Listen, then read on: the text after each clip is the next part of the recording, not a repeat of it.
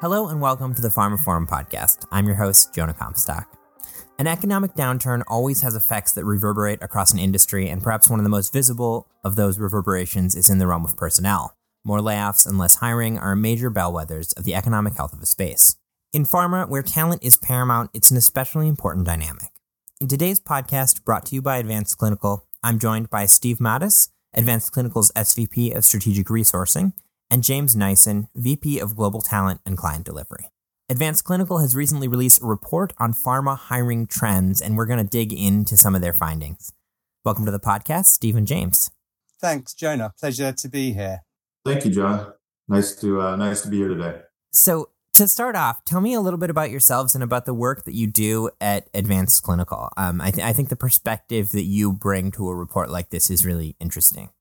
Thanks for asking, Jonah. My name is Steve Mattas. I oversee our strategic resourcing business globally. And so we support our sponsor clients in their effort to bring drugs to market by providing important resources that they need to conduct clinical trials and to get those drugs approved with the agencies. We also have a quality and validation business where we help those companies once they join the manufacturing part of their journey, supporting their quality validation work that's necessary to get those drugs manufactured. And Jonah, my name's James Nyssen. So as you say, I look after the delivery of strategic staffing and FSP talent for the business globally. Very much, we work across 36 countries.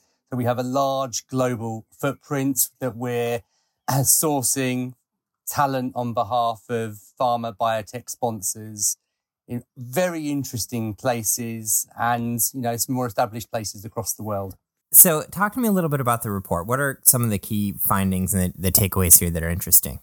From my perspective, I think we wanted to understand how global economic uncertainty that we're all facing today is shaping supply and demand of the sponsors that we work with in the industry, and then what the consequential impacts are going to be on the talent pool that we engage with. Yeah, the one thing I would add is what levers or what changes our client community are going to be making over the next 12, 24 months as they navigate this themselves, and really understanding, what opportunities that presents and what challenges that presents as they go through this next couple of years. So what is the situation in pharma? I mean, is this a tough market for the folks with the skills? Is it a tough situation for the companies who are looking to fill out their ranks and serve all the functions they need served? Where are we? I would say over the last 12 months or so, we do a lot of work in the smaller to mid-sized biotech and pharma industry. And so a lot of those companies are pre-revenue. So they're reliant on raising capital to run clinical trials on the drugs that they're working on or the therapeutics they're working on. And so with the investment community kind of cooling down and taking a break on new investments, it's been more of a challenge for them to raise money for new projects. And so that's required them to not only look at not doing new projects, but also look at the projects they are doing and figuring out which ones are maybe closest to success or have the most opportunity for success. And so, as they slow down and do less projects or cut programs, that has an impact on the employment community, right? The people that are working on those programs. And so what we've seen over the last, I would say, year or so, here in the US alone, I think we've had close to 200 companies do layoffs in that community. And some of them are very extensive, right? Some of them have laid off 70, 80% of their workforce. Wow. And then others have just gone away altogether. Companies have closed down and sold off their assets and moved on. So that's made it challenging for the market. And it's made it challenging for some of the employees that are in that world as well. And I think that's reiterated globally. I think also in parallel, what we've seen that's really fascinating as well is larger companies, top 10, we work with a lot of the large pharmas globally. There is been a review post-COVID of their pipeline assets, of efficiencies within their organizations. And there are some programs that are being discontinued that don't necessarily look as attractive as they once did. So the impact is not just necessarily in the smaller world, it's also we're feeling it right the way through, which is, it's having impacts on all sizes of companies. And I think the other part of this that's really fascinating is that there seems to be just a wait and see. So there's not activity happening. There's pausing of lots and lots of different aspects of company R&D work, pausing, waiting to see what's happening. And that's having an impact on hiring, but not just on permanent staff, also on contractors. Yeah, and that's sort of what I wanted to ask about next is when these sorts of economic shifts happen, how do pharma companies respond in terms of what they're doing with their full-time staff and what they're using contractors for? I think you guys mentioned when we did a pre-call of the interview that contractor, what you guys see can be kind of a leading indicator of what the industry is going through because of the way that pharma companies use temporary staff. Yeah, that's true. We typically see in the contract world, we typically see us lead into a recession or a slowdown. So companies will typically slow down hiring of contractors, slow down hiring in general as we lead into it. And then usually what we see is as we lead out of an economic slowdown or recession, contractors are the first thing to get hired. They're not quite sure that they want to make investments yet, so they start using contractors to really start building their teams. And then as they become more confident in the future of the market, they'll continue or increase their permanent hiring. And like James said, it's just really been kind of a wait and see for the last, I would say, 6 months or so. Like James said a moment ago, even in large pharma. So if you think back to like 08, 09, a lot of the larger pharma companies didn't really see that big of a slowdown. So this is a bit unique this time because we are seeing even our large pharma clients take a pause as well. And so that's been something new and different. What happens when there are layoffs and this talent floods the market? I mean, do these folks who have been laid off, do they come to you and say, hey, we want to do contract work? Are they starting their own startups? I mean, there's no money for that, right? I mean, what kinds of effects does that have downstream? I think it has effects across multiple elements of what we do as an organization. So, when there is talent coming into the market through the things that Steve mentioned, right? So there's talent coming in from those companies that are smaller, that are having cash issues, all those kind of things that we discussed. So there are those people coming on board. But I think what that has driven is a change in sentiment for people having movement in the job market. When people see redundancies, when people see companies rationalizing their people, they are less keen to be moving. They are making sure that if they feel in a secure position, they're not moving.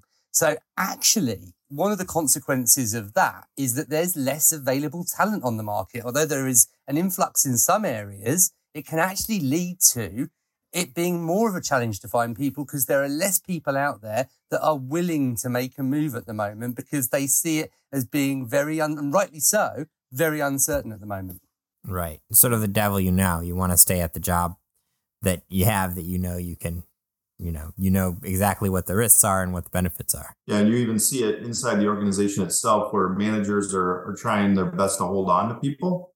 So it does kind of freeze the market. Yeah, there are people displaced and there are more people in the market looking for work, but you'd be surprised at how low that number really is. Like James said, a lot of people hunker down. And then a lot of managers really fight to keep the really strong, great resources that they currently have. In a typical market, I would say about 85% of the talent that we work with and provide to our clients, they're not looking for work. They're passive candidates is what we call them. And so we're recruiting them, we're talking to them, we're forming a relationship, and we're trying to find them their next promotion or area they're really excited to work in. And right now, those people just aren't super interested in talking. They really want to just stay where they're at. Put their head down. That makes sense. So What advice do you have for folks who are being impacted by this? Either, folks we're talking about who are, at a job and kind of feeling lucky to be there, or the folks who have been displaced. This is going to sound a little bit self-serving, but I would definitely say find some really strong recruiting relationships, people that have been recruiting in this industry for a long time. And it's not, just to say come to advanced clinical, but it's really the value that you gain from that is these recruiters that have been in the industry for a long time doing this, they have a really good understanding of all the different organizations in the marketplace. So for example, if you're focused on oncology, a really good recruiter is going to know all the oncology companies within a geography that you're looking to work or a therapeutic area they're looking to work. And they can just give you a lot of advice, career advice. Here's the companies you maybe not have heard of, you're not thinking of. Here's the types of things you should be doing with maybe your resume or your search. And a good recruiter will really help coach that person through their next opportunity or their journey. And so I would say, the more relationships you can build outside there is just going to help you as you make that transition. I think the other part of it is be open-minded. We work within FSPs, be open-minded to work within an FSP. If you've worked within big pharma, be open-minded to work within a smaller biotech setting. The skills and experience of some of these people that are coming onto the market might be invaluable with one of our FSP programs or might be invaluable to a really small biotech. So I think don't get stuck just doing what you've always done. Be open-minded to new types and styles of engagement. There might even be open to being a contractor for a short period of time or long term. Are there other groups other stakeholders that are being impacted by this beyond, the pharma companies and the biotech startups and groups like CROs? A lot of people need this talent. And if it's drying up or if the funding is drying up, what else do we see? I think that one of my big concerns is that one of the major consequences of this period of consolidation, lack of hiring, is that the junior talent that we were starting to, for the first time in a long time, to bring in over COVID, companies like ours, CROs, pharma, biotech, were willing to train up people out of college. I worry that is going to stop again, and we will be, in a year or 2 years' time, we'll be back into the war for talent more aggressively, with more difficulty than we were before. So I think the huge gap will be a skills gap for the future. Yeah, I would agree. Here at Advanced Clinical, we started something called the Excel program, where we're bringing in every quarter a group of people that are from outside the industry and maybe some relevant skills, but typically completely outside of the industry, and we're training them. And so we're committed to continuing to make that investment. But, like James said, if that investment slows at different organizations, that could certainly have a long-term effect. Because the reality is there's a lot of people in the industry that, are more than likely going to retire in the next 5 to 10 years. And so if we take a break, you look out 10, 15 years, we could have a serious skill shortage. Related to that, this is all happening against the backdrop of this larger national, international conversation about remote and hybrid work after COVID, and that's certainly generational too. Is this situation putting more pressure on pharma to sort of be more permissive of these non-traditional working options, or is it working in the other direction where they've got a little more of the leverage so they're able to say, come into the office? So that's a really good question. The majority of our companies, our clients have really embraced the remote work and done that. But what's interesting is in that Excel program that I was just talking about, we've got a large group of people new to their career. And one of the things that they've been really vocal about is wanting that in-person engagement. And the reason really is it's a lot easier for them to learn new skills, learn the industry, learn from people that have been in the business for a long time and are experts. If they're sitting side by side and they're just learning through conversations and lunchtime talk and all that. And so, I'm not quite sure where it goes, but I do think people new to the industry are certainly going to require some in-face time with their peers. Yeah, I think that's a really important piece of it. We see that across industries. Yeah, and I think my perception is, Aaron, what Steve said, but I'm seeing it particularly in Europe, there is a little bit, I think, and I see it actually from within big pharma and big biotech, there is a move back to insisting on a number of days a week in the office. And these are often on contracts that were fully remote, they're now insisting during COVID. So people that were hired on fully remote contracts now being drawn into being some days a week based in the office. And I think that there is probably more assertiveness coming from those organizations with the backdrop of everything that we're discussing today. And I think it will be used to I think there is a middle way in this. And I think we will emerge from this probably in 2 or 3 years' time with most companies having some time in the office as part of the working relationship with their employer. I would agree. Even beyond the personnel into, M&A activity, things like that, in terms of how the whole market is going to evolve through this economic time. So are any of those particularly standing out to you or that you want to highlight or chat about? Yeah, I think you're going to see, increased M&A. You already have started to see some of it. And you've also started to see some companies merge together. Even smaller biotechs are coming together. And maybe one has a really strong asset and the other one's already built out a manufacturing facility. And so if they come together, they're stronger together than they are apart. And maybe one has more cash, whatever the case might be. But I think you're seeing more of that. And then you'll for sure see, large pharma use some of their excess capital and go fill their pipeline with new assets as they acquire smaller firms that are, making really good strides in areas like, immunotherapies or gene therapies, things like that.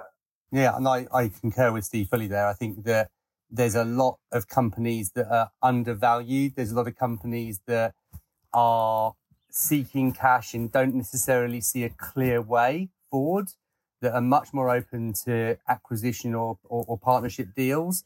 We also talked about, in the report was talked about the patent cliff as well. So, when you have, and I've been around a couple of patent cliffs in my career, and the result of those patent cliffs often is M&A. You fill the gaps of your patent cliff with acquisitions.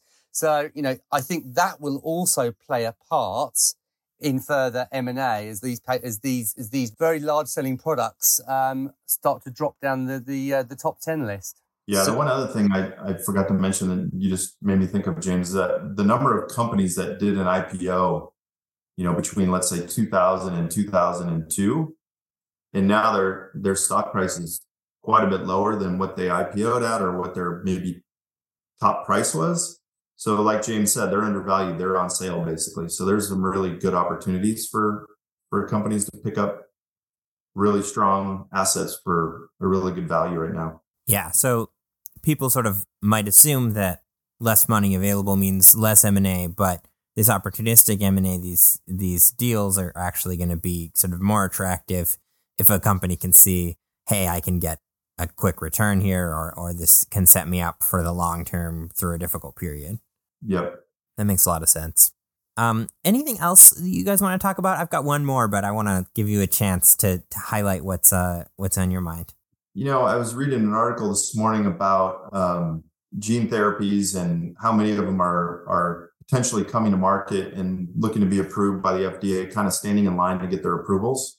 And the numbers are pretty large, and it'll be interesting. It's going to be very interesting to see over the next, say, 12 months, how many of those are approved and what that does to the overall market.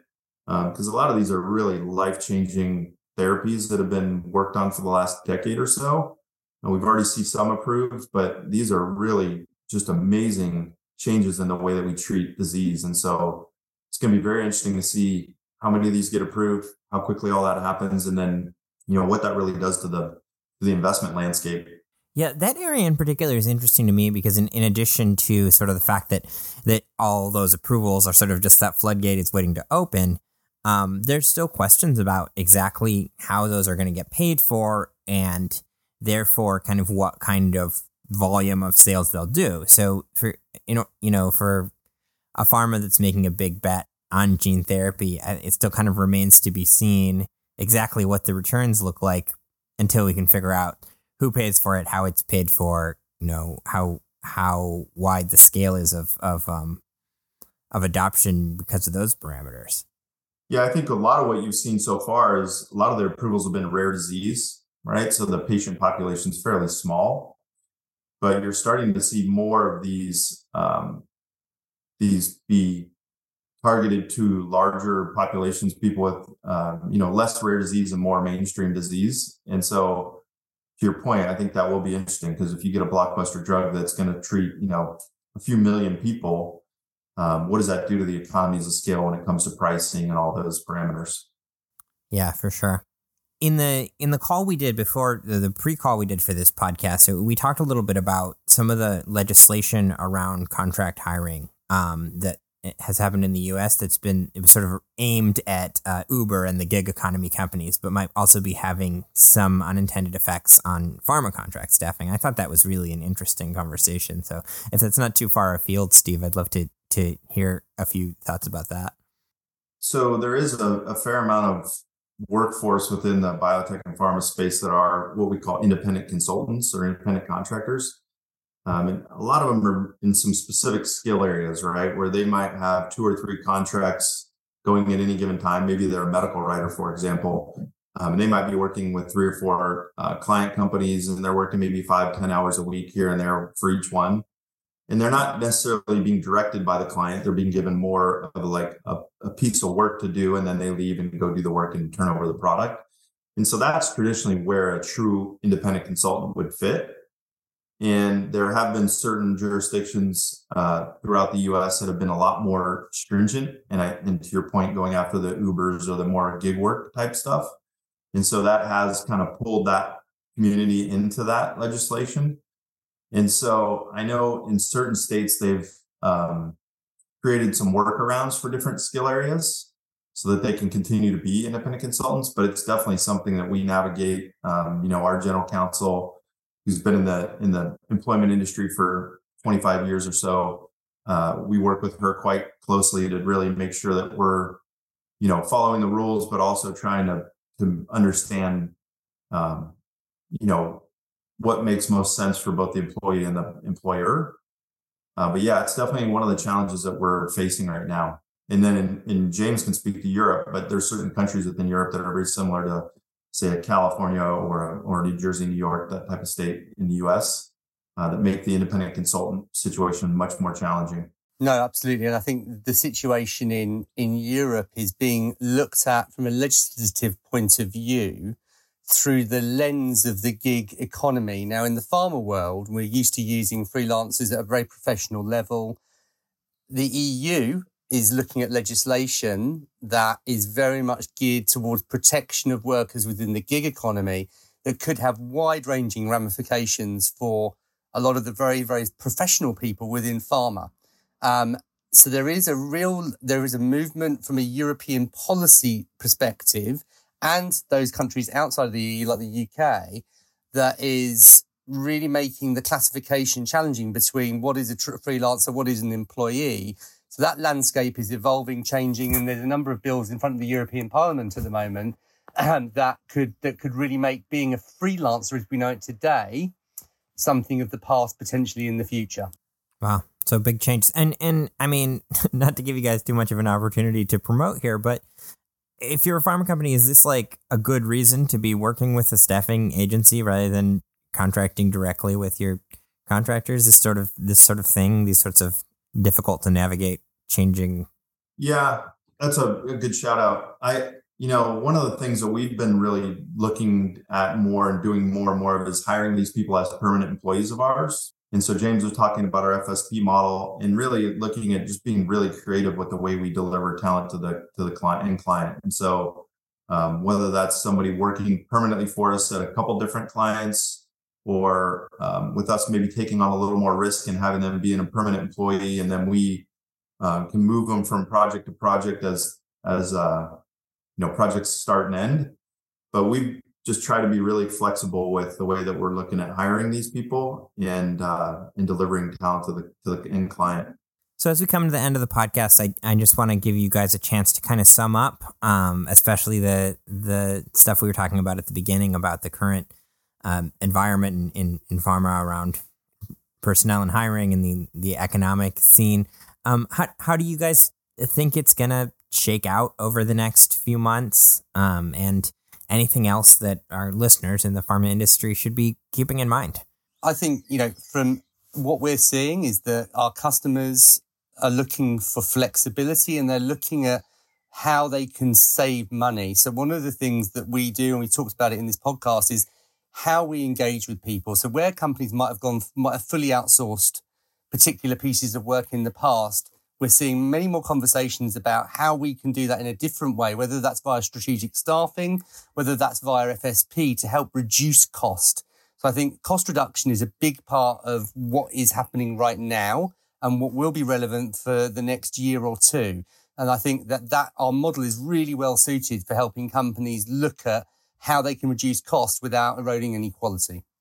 Yeah, the one thing I would add is that, well, two things. The one, like James said, our flexibility and the ability to deliver in a lot of different ways, whether we're outsourcing full studies or helping them partly insource, partly outsource, use contract labor or use an FSP, all those things are very helpful, I think. The other thing I would just say is, we're starting to see more money raised. We're starting to see companies attract capital again. And so I would just say, while we're definitely feeling a little bit of pain right now, the future is definitely bright. I mean, just some of the therapies that have been approved just this year and things that are in the pipeline for approval in the next, handful of months are just life-changing, really amazing changes the way that we treat disease. And so in the long run, I think it's still a wonderful industry. It's got a ton of opportunity. And, we're still super excited about what the future holds. Great. And hopefully things will recover quickly so they can bring that junior pipeline in and avoid that talent gap as much as possible. Absolutely. Well, thank you both so much for joining me. It's been a fascinating conversation. I believe that the report is available. We can add a link to it with the podcast and also an address where folks can check out Advanced Clinical and learn more about the company. Absolutely. Great. Thank you, Jonah. Thank you both so much. Thank you. It's been a pleasure having a conversation. That concludes this episode of the pharmaphorum podcast. You can find more information about this episode, including a download link and information about other installments in the series at pharmaphorum.com/podcast. The pharmaphorum podcast is also available on iTunes, Spotify, Acast, Stitcher, and Podme, where you can find and subscribe by searching for pharmaphorum. And don't forget to visit our website, where you can sign up for daily news and analysis bulletins, and to follow us on Twitter at pharmaphorum. Thanks for listening.